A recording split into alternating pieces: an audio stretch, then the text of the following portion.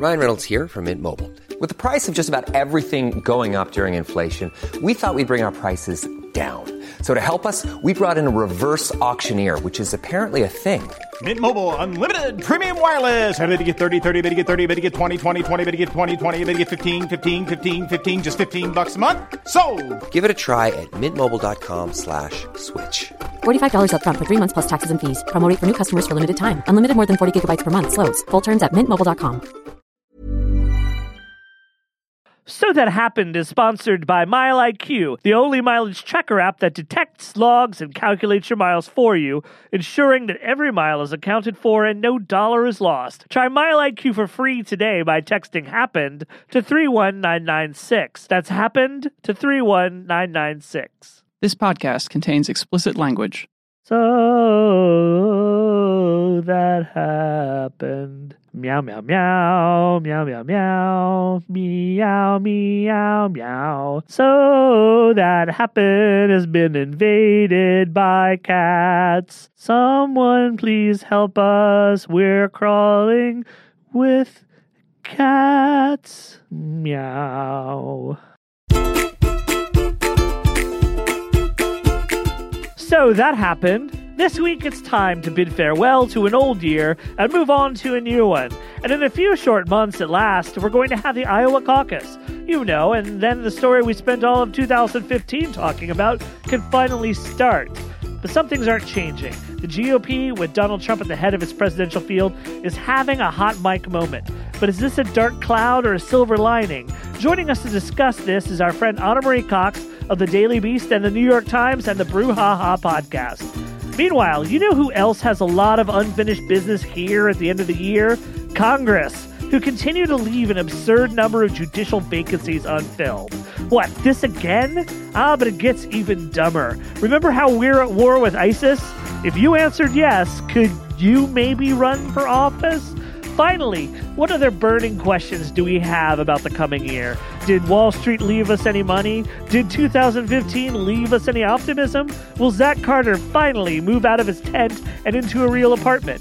Finally, we can guarantee you some closure. I apologize. My producer is telling me that we're actually not allowed to guarantee you closure. Sorry about that. I am allowed to say, however, that I'm Jason Linkins, and I'm here with Huffington Post reporters Jen Bendry, Zach Carter, and Shaheen Nasirapur. And here's what happened first.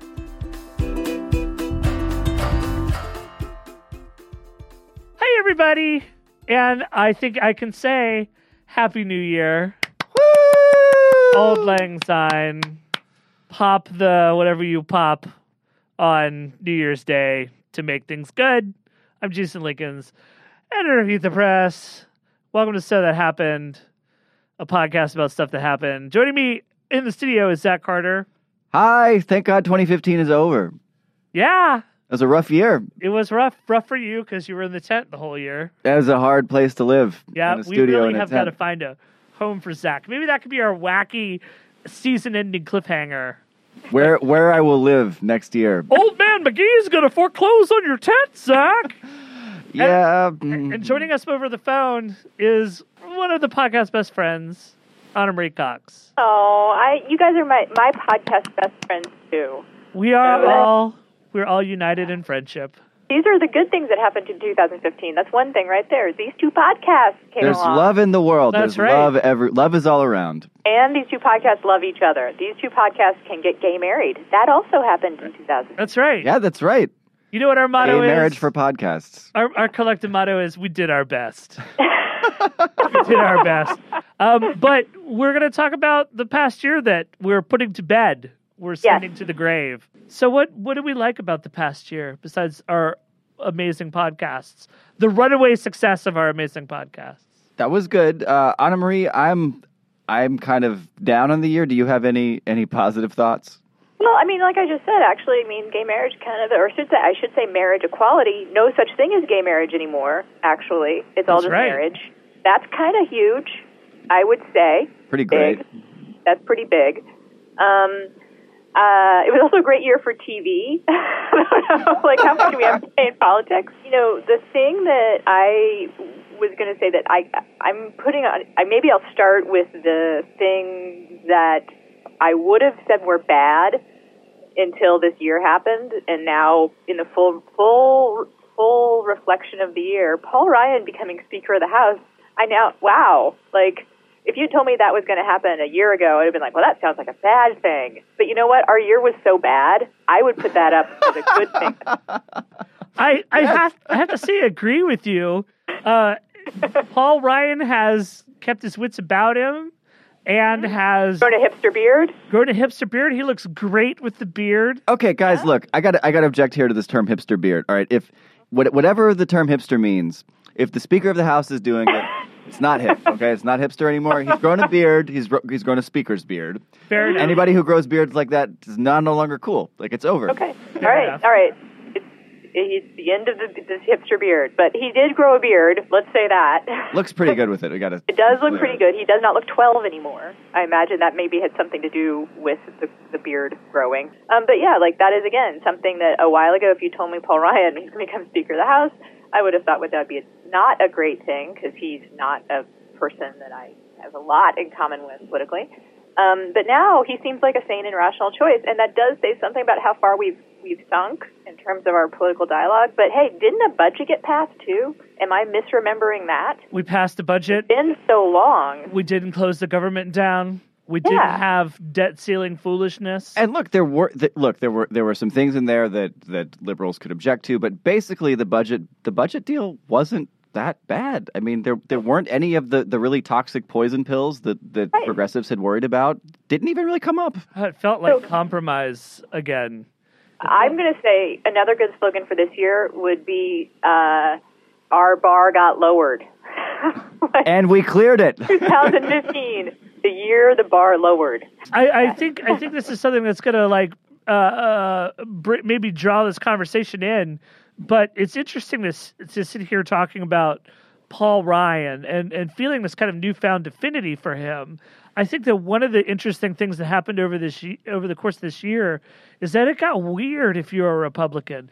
There was a time when it was just an article of faith, understood the city-wide that Paul Ryan was as institutional a conservative as you could get.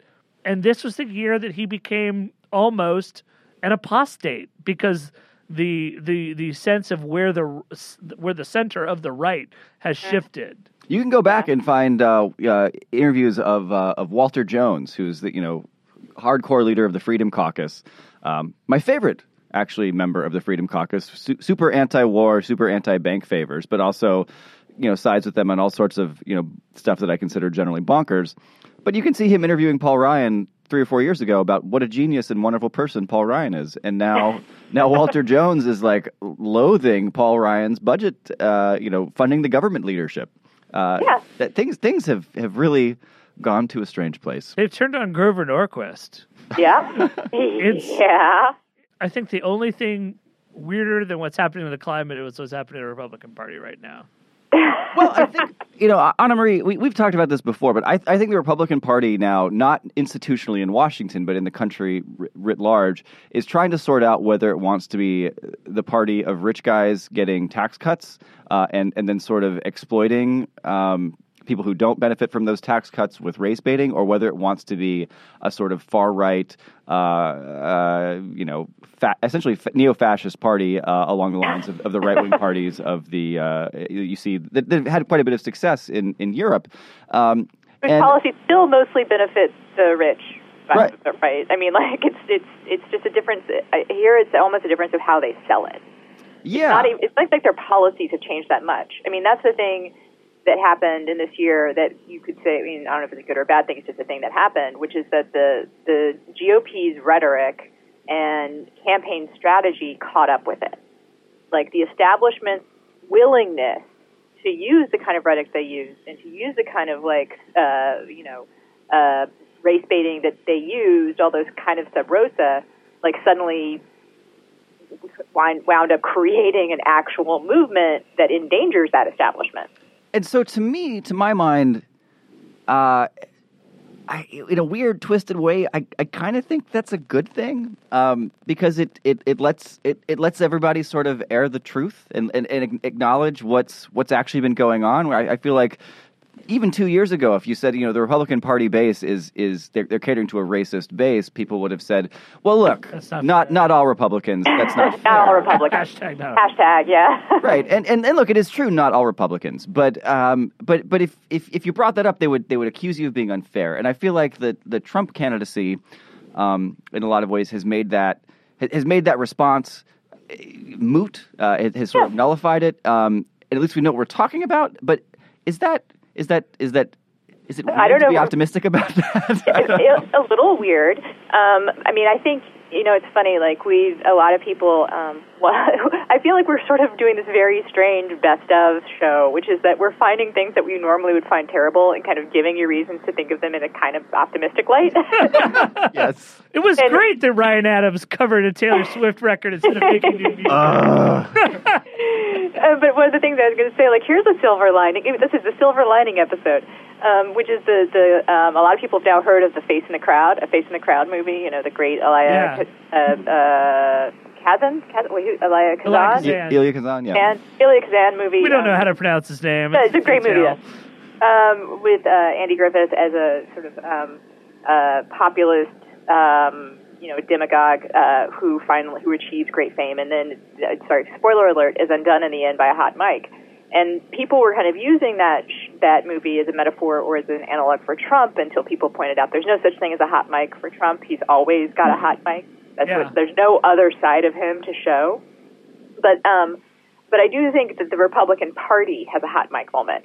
And that's what you're talking about, I think, Zach, which is that they're being shown, in Trump is their hot mic.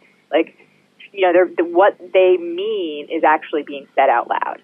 What their true motivations are actually being said out loud, both in the sense that the distinction between the establishment and sort of the party base has become clear. The base understands very clearly that the establishment is not they're not working in each other's best interest. And there's been a real revolt against the establishment. And then also, again, like I said, some of the rhetoric and the strategies that have been used by the establishment for their own purposes have wound up creating a real movement that's going to wind up, fighting them. And I think, yes, that, again, we're really searching, I feel like, for good news here. But you could I got some bad news to follow up with in a minute. Oh, good. So, yeah, don't worry. The only spin I can put on it is, I've known Jason for a long time. I think we've talked about this. I'm a progressive. I'm a liberal. I'm pretty far to the left, but I'm not for one-party rule. I believe in dialogue. I believe in healthy exchange of ideas. I believe in debate. Sometimes even unhealthy debate. I believe in hashing things out, and I don't like the idea that the opposing party, the dominant opposing party in my country, is a wild-eyed Alex Jones fan. I kind of agree with you. I think that eliminationism in politics is the thing you're supposed to grow out of once you get into the real world and understand that it's really about finding ways to work with people.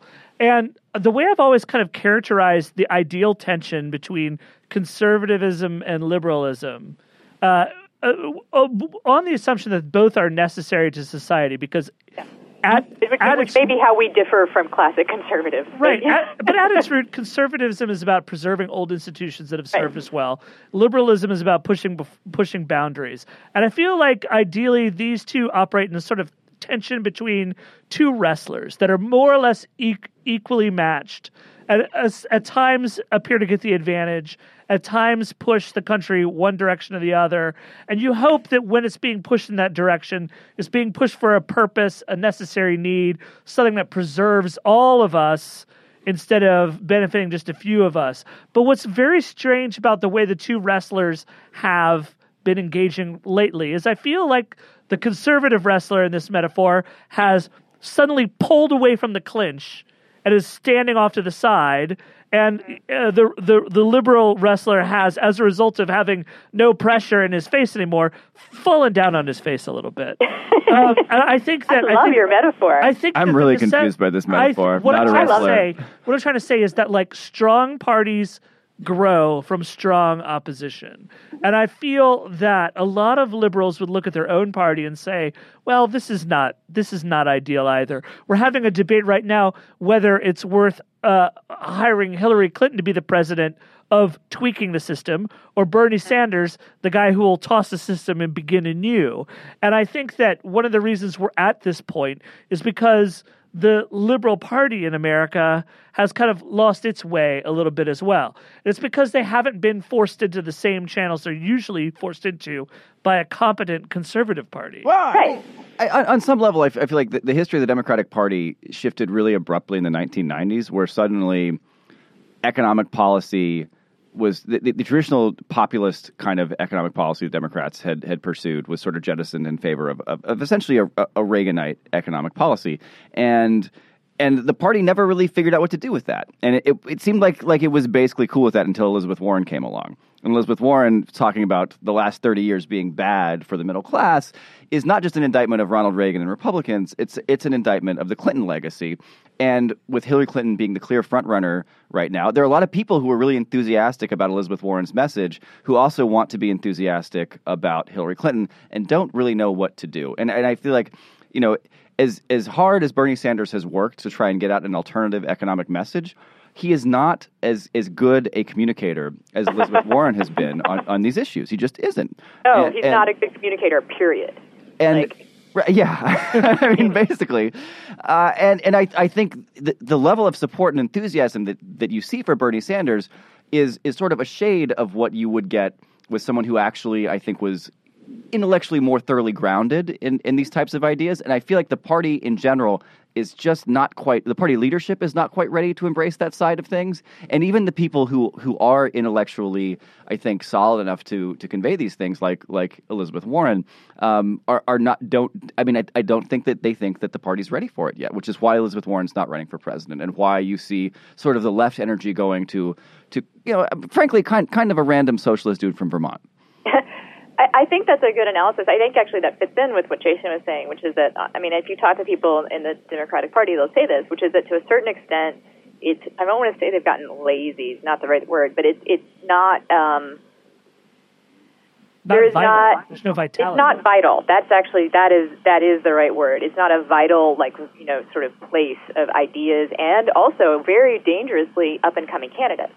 I mean, that's like a real worry. Is like there aren't like a ton of people like getting involved, candidate recruitment is a problem, and the Republican Party is having this sort of separate problem, which is that it's just got it's going nuts. I mean, they've got plenty of candidates, Lord knows. Right. I think that's one of the interesting stories of the year, though, Anna Marie. I mean, look, remember 6 months ago when everybody was saying, boy, the Democrats have no bench, but the Republicans have all these terrific candidates. It kind of looks like nobody's got terrific candidates right now, at least on the 2016 side. Something passionate intensity, right? Yeah, all passionate intensity. Before we go, anything you guys are looking forward to the next year? Oh, God.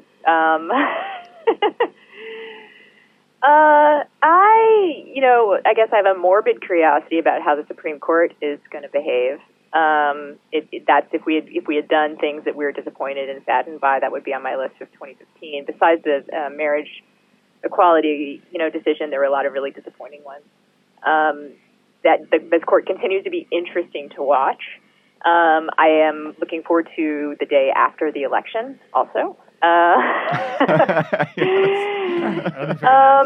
And I am looking forward to, I'll say this is something people said a bunch in 2015, but I still feel like there's more to enjoy, which is fourth quarter Obama, spiking some footballs, doing some end-zone dancing, like whatever metaphors you want to use for that, including non-sports ones. I think Obama sort of finding a voice that he had not used as regularly, let's say, until 2015 has been a real joy, and I look forward to that happening more. Zach, anything you look forward to? Virginia basketball. London Parantes, Tony Bennett, those guys are doing great. Really, really looking forward to their year. I gotta say, I think the longer that we have the fascist demagogue in this race, I think the coarser our political dialogue gets in a way that's actually coarse is understanding it. The more hateful the country gets, and I'm a little bit afraid of where things are going. Okay, but I'm always a pessimist, so that means things are just fine. Don't worry, people. Zach's down on things. Everything's going to be okay. All right, I'm just going to say I'm looking forward to maybe getting a new cat, and I'll leave it at that. Oh, well, that I expect I hope said Kitty gets a Twitter account, so regular updates. I'll make sure you find out about my cat, but I'm not going to give it a Twitter account. Let's make 2016 protect it from the internet. The year of changing the internet for the better. Hey everybody, if you're one of the 60 million Americans who drive for work, then you know that driving your car for work is a double-edged sword. You're either spending too much time tracking your mileage, or you're guesstimating and you're losing money on your mileage. If you're driving for work and you're not using MileIQ, you're probably losing money fast. MileIQ, it's the solution you've been looking for. The #1 mileage tracker app that's trusted by hundreds of thousands of Americans. MileIQ is the only mileage tracker that detects, logs, and calculates your drive for you automatically. It's easy to use. It keeps all of your drives securely stored in the cloud. If you drive for work and you're not counting every single mile, then you're probably burning money each time you take a drive. In fact, the average MileIQ user logs $547 a month in drives. MileIQ does all this work for you. You install it, it runs in the background recording your trips. It's your calculator and your memory, and its easy interface is a breeze to use. It lets you focus on what's important. It's also one of the few apps in the App Store that's really going to make you money. It's not only going to make your life better by reducing human error, it's going to bring a new level of organization to everything you do.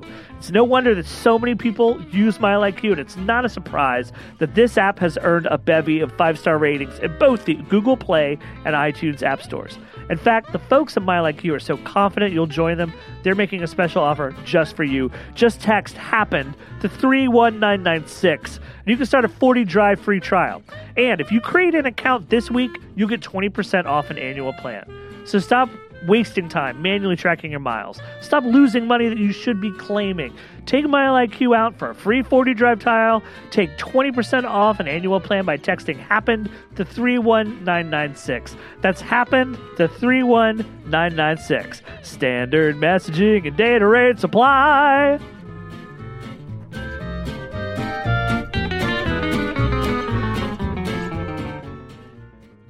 And continuing with our Happy New Year theme. Happy New Year. Happy New Year to everyone. I'm with Zach Carter. Hi. On the phone with us is our good friend, Shaheen Nasirapur. Hi, Shaheen. Hey, guys. Thanks for having me on. We understand you're up in Boston. You understand we're getting some snow. Both confirmed. Both confirmed. We are getting nothing. We are getting rain and San Diego's weather, and it's the worst. And yet, I feel like on some level, it's appropriate, because if you are one of the many people who are employed in this town, being Washington, D.C., who lobbies on behalf of the largest banks in America, at least before Congress, you've had an entire year that's basically been like the Washington weather over the past week. It's just been kind of 50 degrees and raining all year. and you're used to it being, 80 degrees on the beach with a cocktail. Yeah, this year bank lobbyists didn't get to pop so much Cristal, and it's literally one of the few things about 2015 in politics and policy that gives me joy. Take me through this optimism I'm about to experience. Well, sad bank lobbyists and their sweet, sweet tears. With the caveat that a lot of things went well for banks outside of Congress this year. Don't ruin this. In Congress, I'll put it this way. They opened the year trying to gut the Volcker Rule in Congress. They failed. They closed the year trying to gut a fiduciary duty rule, which requires investment advisors to act in the best interests of their clients. I know that sounds complicated and insane, that someone would not want an investment advisor to be legally required to act in the best interests of his or her client, but the bank lobby was trying to gut a rule that would do just that. They failed at that. They also wanted to change the nature of the Consumer Financial Protection Bureau so that it would be tied up with lots of red tape and be much harder for them to take regulatory and enforcement actions against rogue banks. They failed at that, and that was kind of the year for Congress. Shaheen, you are our chief, I believe, financial and regulatory reporter. What jumped out at you over the course of the year? Oh, God, that's a pretty good question. Where do I begin? I don't know. Well, how about the regulatory side? So, to me, I felt like in Congress, banks, the way that the congressional milieu is structured now, basically everybody gets a moonshot at the end of the year because Congress doesn't really pass legislation until there's a big bill to fund the government at the end of the year, and then all your goodies are supposed to go in there. And the banks just got kicked in the teeth because they didn't get any of the stuff they wanted. And there's actually a second sort of sub-moonshot that happened earlier in the year, like a month before, called a highway bill, where suddenly we decided we were also going to do an independent funding bill for long-term highway funding, not just funding the federal government. And one of the pay-fors in this in this funding bill took the form of a dividend, a special dividend that the Federal Reserve pays to all banks, just by virtue of being a bank. And it's an amazing thing. It is essentially, I believe, in a proposal from the Congressional Progressive Caucus, they wanted to trim this dividend to 1.5%.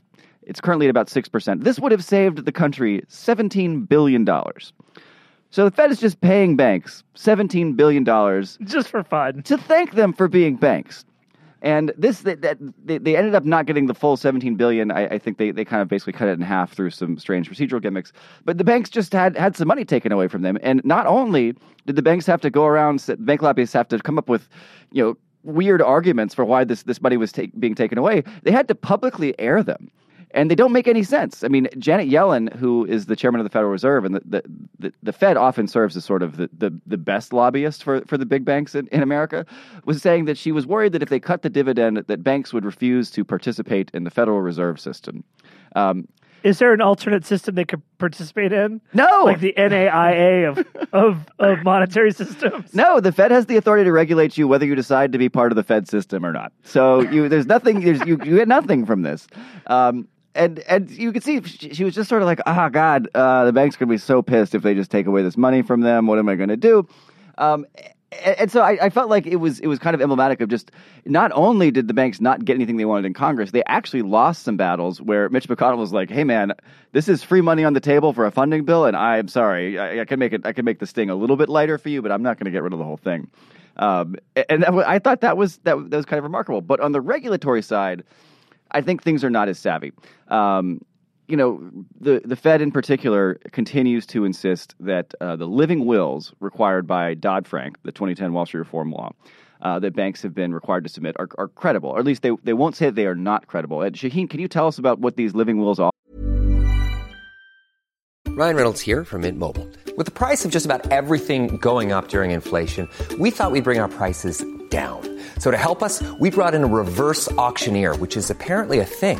Mint Mobile Unlimited Premium Wireless. How to get 30, 30, bit to get 30, bit to get 20, 20, 20, bit to get 20, 20, bit to get 15, 15, 15, 15, just $15 a month? Sold! Give it a try at mintmobile.com/switch. $45 up front for 3 months plus taxes and fees. Promo rate for new customers for limited time. Unlimited more than 40 gigabytes per month. Slows full terms at mintmobile.com. When it comes to your finances, you think you've done it all. You've saved, you've researched, and you've invested all that you can. Now it's time to take those investments to the next level by using the brand behind every great investor, Yahoo Finance. As America's #1 finance destination, Yahoo Finance has everything you need, whether you're a seasoned trader or just dipping your toes into the market. Join the millions of investors who trust Yahoo Finance to guide them on their financial journey. For comprehensive financial news and analysis, visit yahoofinance.com. The #1 financial destination, yahoofinance.com. And how they're supposed to function? Yes. So that's actually a question I can't answer. Right. So the living wills are basically, it's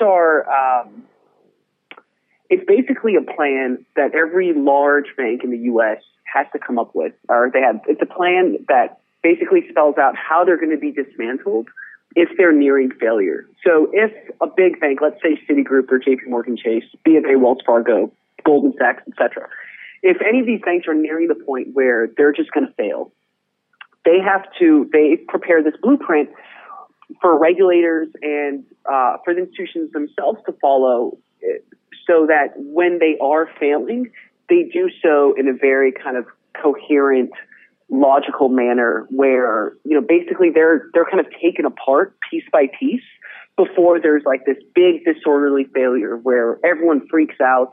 Counterparties are rushing to get money from them. People are lining up at ATMs trying to pull their money. Basically, you want to avoid all of that. Who writes these living wills, though? So the banks, they write the living wills themselves. I mean, they're basically telling regulators, here's how to take us apart if we're about to fail. And so the regulators follow this blueprint. And the issue right now with the living wills is the regulators have said that they don't necessarily trust the living wills that the banks have prepared. Wells Fargo is really Wells Fargo is the only bank that's really gotten a kind of a passing grade on its living will, and that's because Wells Fargo is much more. It's a simpler bank compared to, like, let's say Goldman Sachs and J.P. Morgan Chase. They're not in as many countries. They're not in as many activities.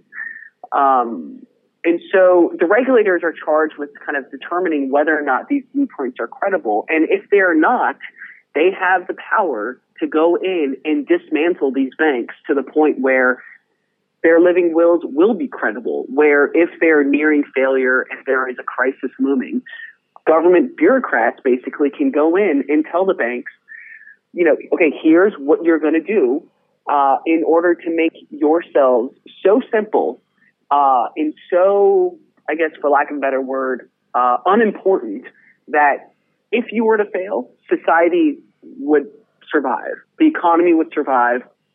Life would go on. Millions of people won't lose their savings or their homes or what have you. Every bank other than Wells Fargo is waiting for the Fed to tell it, or is waiting for the Fed and the FDIC to judge whether or not their living wills are up to snuff. And the banks right now are kind of on, they're on the edge, right? If the regulators tell them that their living wills are fine, then they can breathe easy. They can keep engaging in the same activities they're engaging in. They can keep making money hand over fist, and they don't really have to worry about the possibility of being dismantled piece by piece. Dodd-Frank passed in 2010. It's not a new law now. These living wills... More than 5 years. Right, and they have not been up to snuff for a long time. They've had a long time to get this right, and it hasn't happened. This will be the life is pain moment from this podcast. The Dodd-Frank, for all the good things that it's done, I mean, particularly the creation of the CFPB, it's just actually not a very strong piece of legislation if regulators don't want it to be strong. I mean, this may be a newsflash to most people, but a lot of the issues that Dodd-Frank sought to fix, so for example, the way banks pay their employees, right? Kind of the common criticism is that Wall Street, they incentivize their traders and bankers and salesmen to take these ridiculous risks in order to generate these outsized payments and bonuses for themselves. And so if it works out, those gains are those are privatized gains, right? The bank and its employees, they're the ones who share in those profits. But if there are huge losses and that leads to a bank needing a bailout, those losses are socialized, right? Everyone else bears the cost of a trader's, risky bet gone wrong. A lot of these things that Dodd-Frank sought to fix, regulators already had the authority to take action before Dodd-Frank. When it comes to like employee banker pay, the regulators had the authority to tell the banks, okay, look, if you guys want to pay your traders, to take out, you guys are not allowed to pay your traders in a way that incentivizes them to take these outsized risks where if the bet goes wrong, you guys are going to need to be bailed out by taxpayers. I mean, regulators had that authority. They didn't do it. They didn't exercise it. Demanding higher capital ratios for banks, like basically telling banks, don't borrow as much money. Again, regulators had that authority before the crisis. They didn't really exercise it. I mean, the whole thing about Dodd-Frank and regulation, it's only good and worthwhile if the regulators actually use the authority they have. If they don't, it doesn't matter really what laws we pass giving regulators more power, because if they're not exercising the power, the law is worthless. Anything else about this year strike you guys? The power of the Fed is now, the Fed has been under assault, ever since the crisis. Dodd-Frank, originally lawmakers wanted to pare back the power of the Fed because the Fed had failed so spectacularly in the run-up to the crisis. Both on a regulatory side and arguably kind of on a, managing the U.S. economy side. And the Fed came out of Dodd-Frank with much more power, much more authority. And then in 2015, we saw both Republicans and Democrats starting to think, okay, you know what? Have we given the Fed too much power? Is the Fed no longer really accountable? maybe we should take some of that power back. So I thought that was quite notable to me. Both Democrats and Republicans coming together, even if it's on the fringes, coming together and, deciding maybe it's time to pare back some of the extraordinary power that the Fed has. That was notable. Another thing to me, honestly, with the Republican presidential candidates now trying to, they're all going out and saying that we need to increase capital levels at the nation's largest banks. They all want to get rid of Dodd-Frank and ease regulation, just not for banks, but for industries across the board. But when they say that, they pair that argument with, but let's get rid of all these regulations, but let's require banks, the biggest banks, to borrow less money. Let's make them fund themselves more with equity. And I think that's kind of Jeb Bush has said it. I think it's kind of a big deal because you have, a lot of these establishment Republicans, Jeb Bush and the rest, these guys are seen as like allies of Wall Street, right? They've made money on Wall Street. A lot of their donors are from Wall Street. A lot of their top advisors used to work on Wall Street. They favor policies that favor Wall Street. But here they are saying we need to raise capital levels beyond where they already are. And they are way higher now than they were, 5-7 years ago. 5 years ago when Dodd-Frank passed, 7 years ago during the height of the crisis. And the fact that they're saying let's raise it even more, that to me is quite significant. If we're going to talk about resolution authority or living wills, these are sort of the death panels of banks. Right. But the life-saving preventative medicine is just simply better capitalization. And it's, look, I don't really trust that these guys are actually going to get into office and tell the Fed to raise capital requirements. I don't really think they're going to do that. But it does show that understanding is now so universal within the public sphere that even people like Jeb Bush can't lie about it in front of a Republican debate audience. To me, that is a significant change and shift in sort of at least what's acceptable to say in public. Right. And so now you kind of think, okay, so banks have been, I remember going to this industry conference like a couple days, within 2 or 3 days after Dodd-Frank had passed. And I remember at the time, these senior executives on Wall Street were talking about, okay, when is the Fix-It bill coming?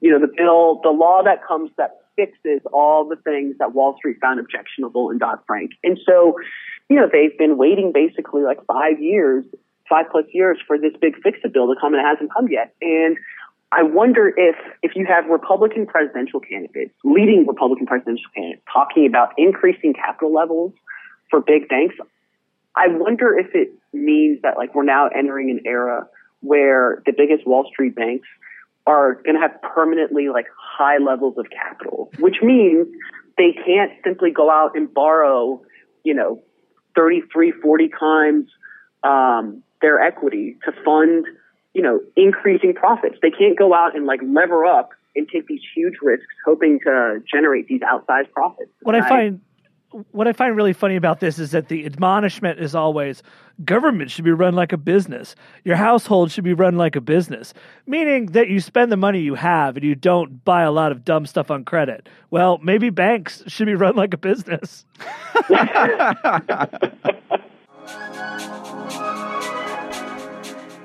Hey guys, we'll get back to the program in just a second. I just wanted to take a minute to welcome all of you into my safe space here, and to thank all of you for tuning into the show and helping us to create an Inside the Beltway show for Beltway outsiders and make it a reality. We love hearing from you. Your feedback has been such a tremendously good, positive influence on us every week. Now, you can help other people find out about this show that you're helping to build. If you are an iTunes user, please look for our show, subscribe if you haven't, and use iTunes' widgets to rate our show and to leave us a comment.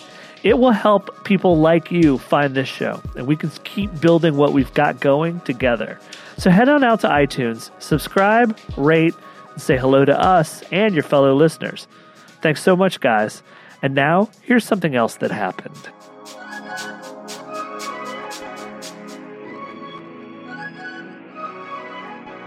Hey everybody, it's a new year. Right now, I'm with Zach Carter. That's me. And Jennifer Bendery, a.k.a. Jen Bendery. Might hear some transient dog noise because we're also joined by my dog Pepper in the studio. Pepper, say hi. Oh, I literally thought that was her. Okay. So we had a really good request from a listener not too long ago who is interested in appointments and nominations that have been left on the table. These we're talking about people that President Obama has attempted to appoint to positions. He's got a lot of judicial nominations out there. And I thought I'd fold this into kind of a start of the new year, end of last year, unfinished business on Congress. Jen, how are we doing on those nominations and appointments? Well, God bless that listener, first of all, because as someone who covers nominations regularly, it's hard to find people who get excited about this subject. She was like, I want to hear from Bendry. God bless her, wherever she is. It was a pretty terrible year, actually, for nominations. Pretty crappy. There are all kinds of things they left undone. They left to go home for the holidays with 19 judicial nominees sitting ready for a vote on the Senate floor. They all cleared the committee at some point in the last year on a voice vote, so there's no controversy for any of them. Some of them would fill a judicial emergency, which is a court that just has a completely overwhelmed caseload to the point where it's like unbelievable that a judge is handling that many cases. And they just went home. They just said, we don't want to move 19 ready federal judge nominees because they're President Obama's nominees. And because we don't like President Obama. And to be clear, when you say they cleared by a voice vote, that means nobody voted against it. Right. When they get voted out of, they have to go through a committee first, and then they go to the floor. And all 19 of these nominees cleared the committee on a voice vote. That means they're so non-controversial and so broadly supported that they don't even muster up the energy to vote, like to actually have a vote. So who's technically in charge of making sure this vote happens in the Senate? Mitch McConnell. Oh, so the same guy. Leader. The same guy who is just like, 9/11 first responders, let them die slowly and painfully. Same guy. That guy. Yeah, okay, cool. Well, cool guy. But is this just a McConnell sort of leadership tactic, or is this something that rank and file Senate Republicans also tend to support? It all stems from Mitch McConnell. I mean, it's part of a broader strategy to prevent President Obama from putting his federal judge nominees in courts. I mean, these are lifetime appointments. So if a president's going to have any legacy, it's going to be one of a few things, and it's going to be war and judges. Those are things that last. They are forever. I mean, great job. And so that's one of their main efforts in the Senate is to prevent him from filling out courts. And they've been very effective this year. They confirmed the least number of judges this year than the Senate has done in more than half a century. And they've been confirming very few judges over time, right? Wasn't it? Didn't Harry Reid sort of change back when Democrats were in the majority? Weren't there some sort of procedural tactics to the way the Senate operated over as a result of frustration that Reid had over filibustering of judge nominees? So, but when Democrats controlled the Senate, which was for several years before this past year. They were still running up against walls with Republicans blocking nominees. They were using all kinds of procedural rules to prevent nominees from getting votes. And so toward the end of 2013, Harry Reid, who was running the Senate, said, you know what? Screw it. We're going to change the rules so it's easier to move forward with judicial nominees. Change the rules, change the filibuster rules specifically. So instead of taking 60 votes to move forward on a nominee, now it only takes 51. How do these 19 judges get left behind?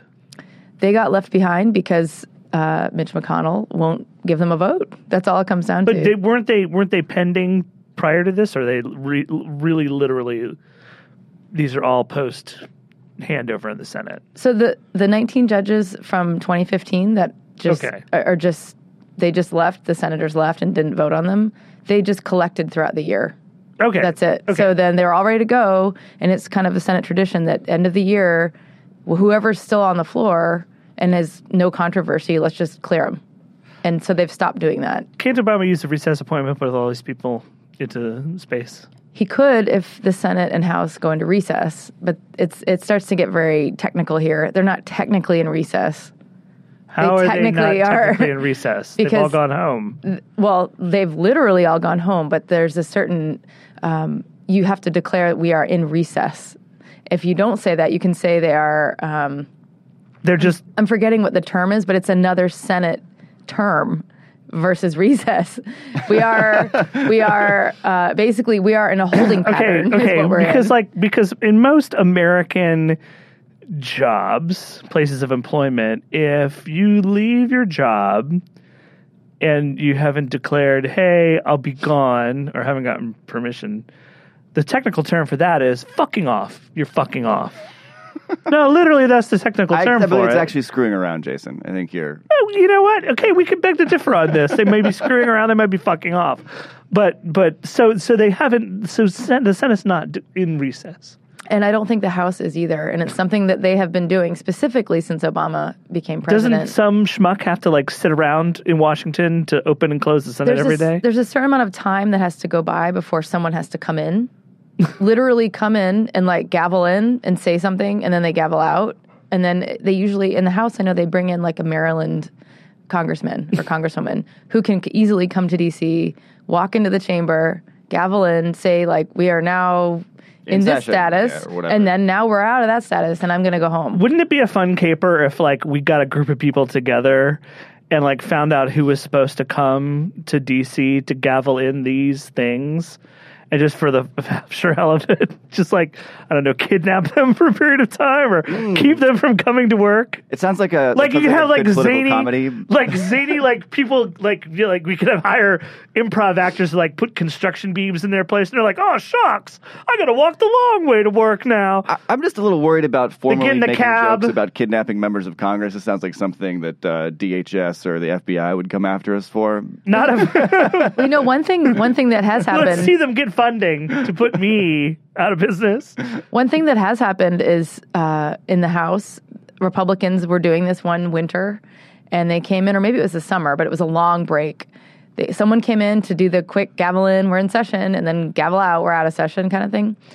And during that, literally in that window of when they said gavel in and gavel out, a Democrat was there on the House floor ready to try to use that teeny window to force a vote on something. And I think they were both Maryland members. It was a Maryland Republican gaveling in and then a Maryland Democrat who knew they were going to be coming. So was waiting, and they said, hey, I have a motion to make. And there was this really awkward, quick scuffle about, can they do that? To me, this is the worst. In the end, they didn't do it. This is the worst of all worlds because not only are we not getting Congress in session, but we're incentivizing Maryland drivers to come to Washington, D.C. and drive on our roads. And there's no good ever comes from that. That's for everybody who's not from the Beltway area. Maryland drivers have a terrible reputation for being bad drivers and parking on the sidewalk and stuff. So to their mind, they have a great reputation for being bad drivers.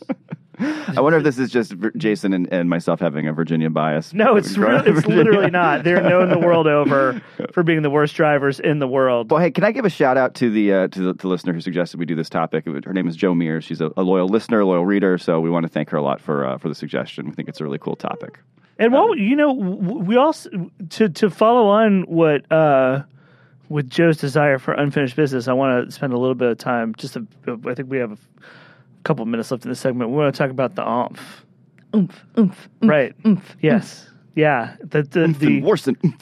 Because this, to me, beyond the appointments and nominations, this is the granddaddy of all unfinished business. The authorization of the use of military force. We're going on, I don't know how many consecutive months now. We've been nominally fighting Daesh in Iraq and Syria, also known as ISIS or ISIL for those of you who aren't following the terminology game. It's weird that that Daesh is the name you use when you want to insult ISIS when we could just as well use psychotic death cult. Yeah, psychotic death cult or fart monsters. Almost anything. What would offend them the most? I will use that. But we're sitting here. We're no closer to having an OMF at the hand for this. No, and what's been interesting is we've been bombing ISIS since August of 2014. So that's almost a year and a half. I guess it is a year and a half, and we've spent more than $5 billion on this. And what has changed over time hasn't really been an effort to vote to authorize this war, but but to talk about how something must be done, which is sort of, it's funny, except it's not, because it's some very outraged members of Congress saying we must do something about this.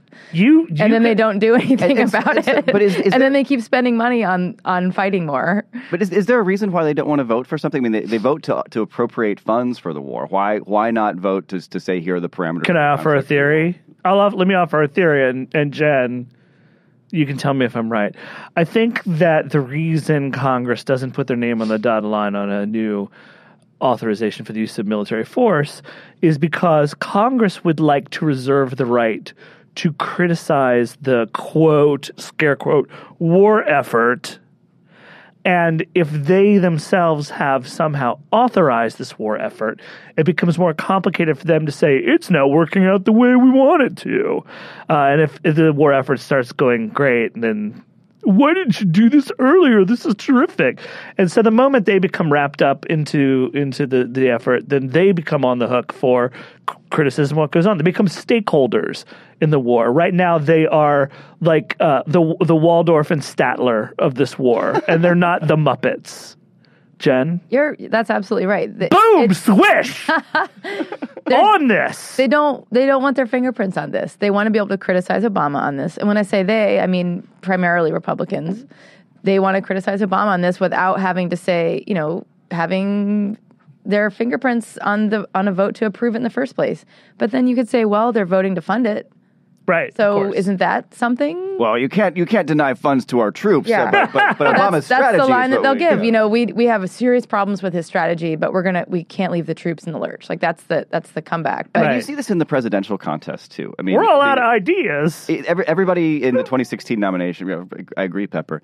Everyone in the 2016 nomination. Ted Cruz, whoever. Ted Cruz is going around saying, I want to carpet bomb ISIS. Okay, which sounds like you're going to just bomb the hell out of cities. And he says, we're going to make the sand glows. Yeah.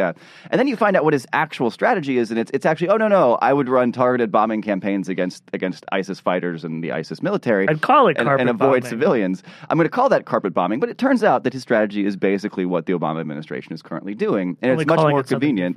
Right, it's much more convenient for and I mean, this is true to pretty Ted much across Cruz. the War board. is about branding. It's not about strategy. Actually, to all these people, war is about branding. I mean, Marco Rubio, who's supposedly the establishment reasonable guy, deploys similar tactics rhetorically, where he says, Obama's weak, he's feckless, he doesn't care about our military, he's doing nothing, and then you find out what Rubio's strategy is, and it's basically what the administration is currently doing. I'll be feckful.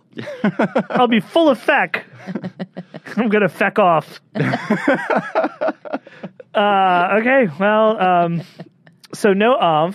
No OMF. However, an interesting shift in the last couple of weeks is that Paul Ryan is suddenly sounding like he wants to push this issue in 2016. So that kind of came out of nowhere. It does. Well, he's got nothing to do, so he may as well do something. He's got a few things to do, but not a lot, though. Run the house, whatever. It's an easy job. It's such an easy job. Such a pleasant job, too. Well, now it's really easy because all the major hurdles have been hurdled thanks to John Boehner. They've left Ryan with a pretty, easy way to land his plane every day.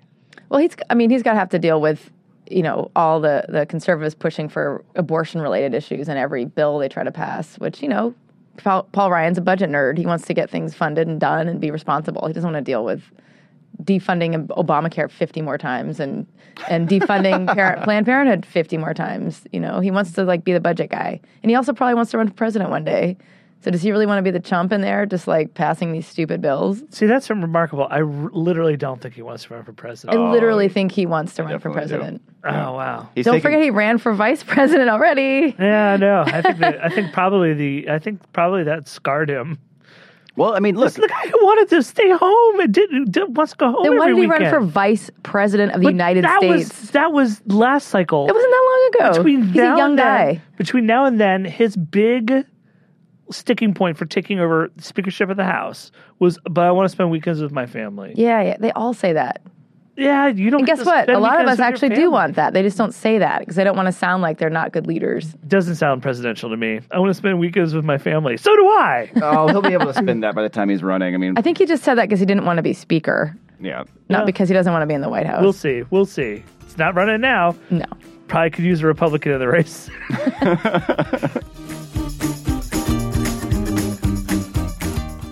So that's what happened this year. This podcast was produced, edited, and engineered by Adriana Ucero with technical assistance from Peter James Callahan and Christine Canetta, and spiritual guidance from Caitlin Boguki, who's going to let us know when it's weird to still have our Christmas tree up, right, Caitlin? Just email me or something. I'm Jason Linkins. This week we were joined by Anna Marie Cox, the host of the Brouhaha podcast and writer of words at the New York Times and the Daily Beast, as well as Huffington Post reporters Jen Bendry, Zach Carter, and Shaheen Nasirapur. This podcast was sponsored by MileIQ, the mileage tracker app that's helping hundreds of thousands of working Americans save time and money. So That Happened is available on iTunes at itunes.com/So That Happened. Check out the whole family of Huffington Post podcasts in the iTunes store while you're there, and subscribe to them. Tell your friends about them. If there's something you'd like to hear us talk about, send an email to sothathappened@huffingtonpost.com. Thanks to all of you for listening. It's because of you that we can say that we're looking forward to doing more of this nonsense next year. Thanks so much, and we miss you already.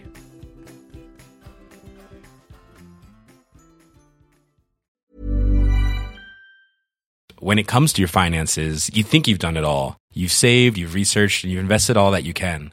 Now it's time to take those investments to the next level by using the brand behind every great investor, Yahoo Finance. As America's #1 finance destination, Yahoo Finance has everything you need, whether you're a seasoned trader or just dipping your toes into the market. Join the millions of investors who trust Yahoo Finance to guide them on their financial journey. For comprehensive financial news and analysis, visit yahoofinance.com.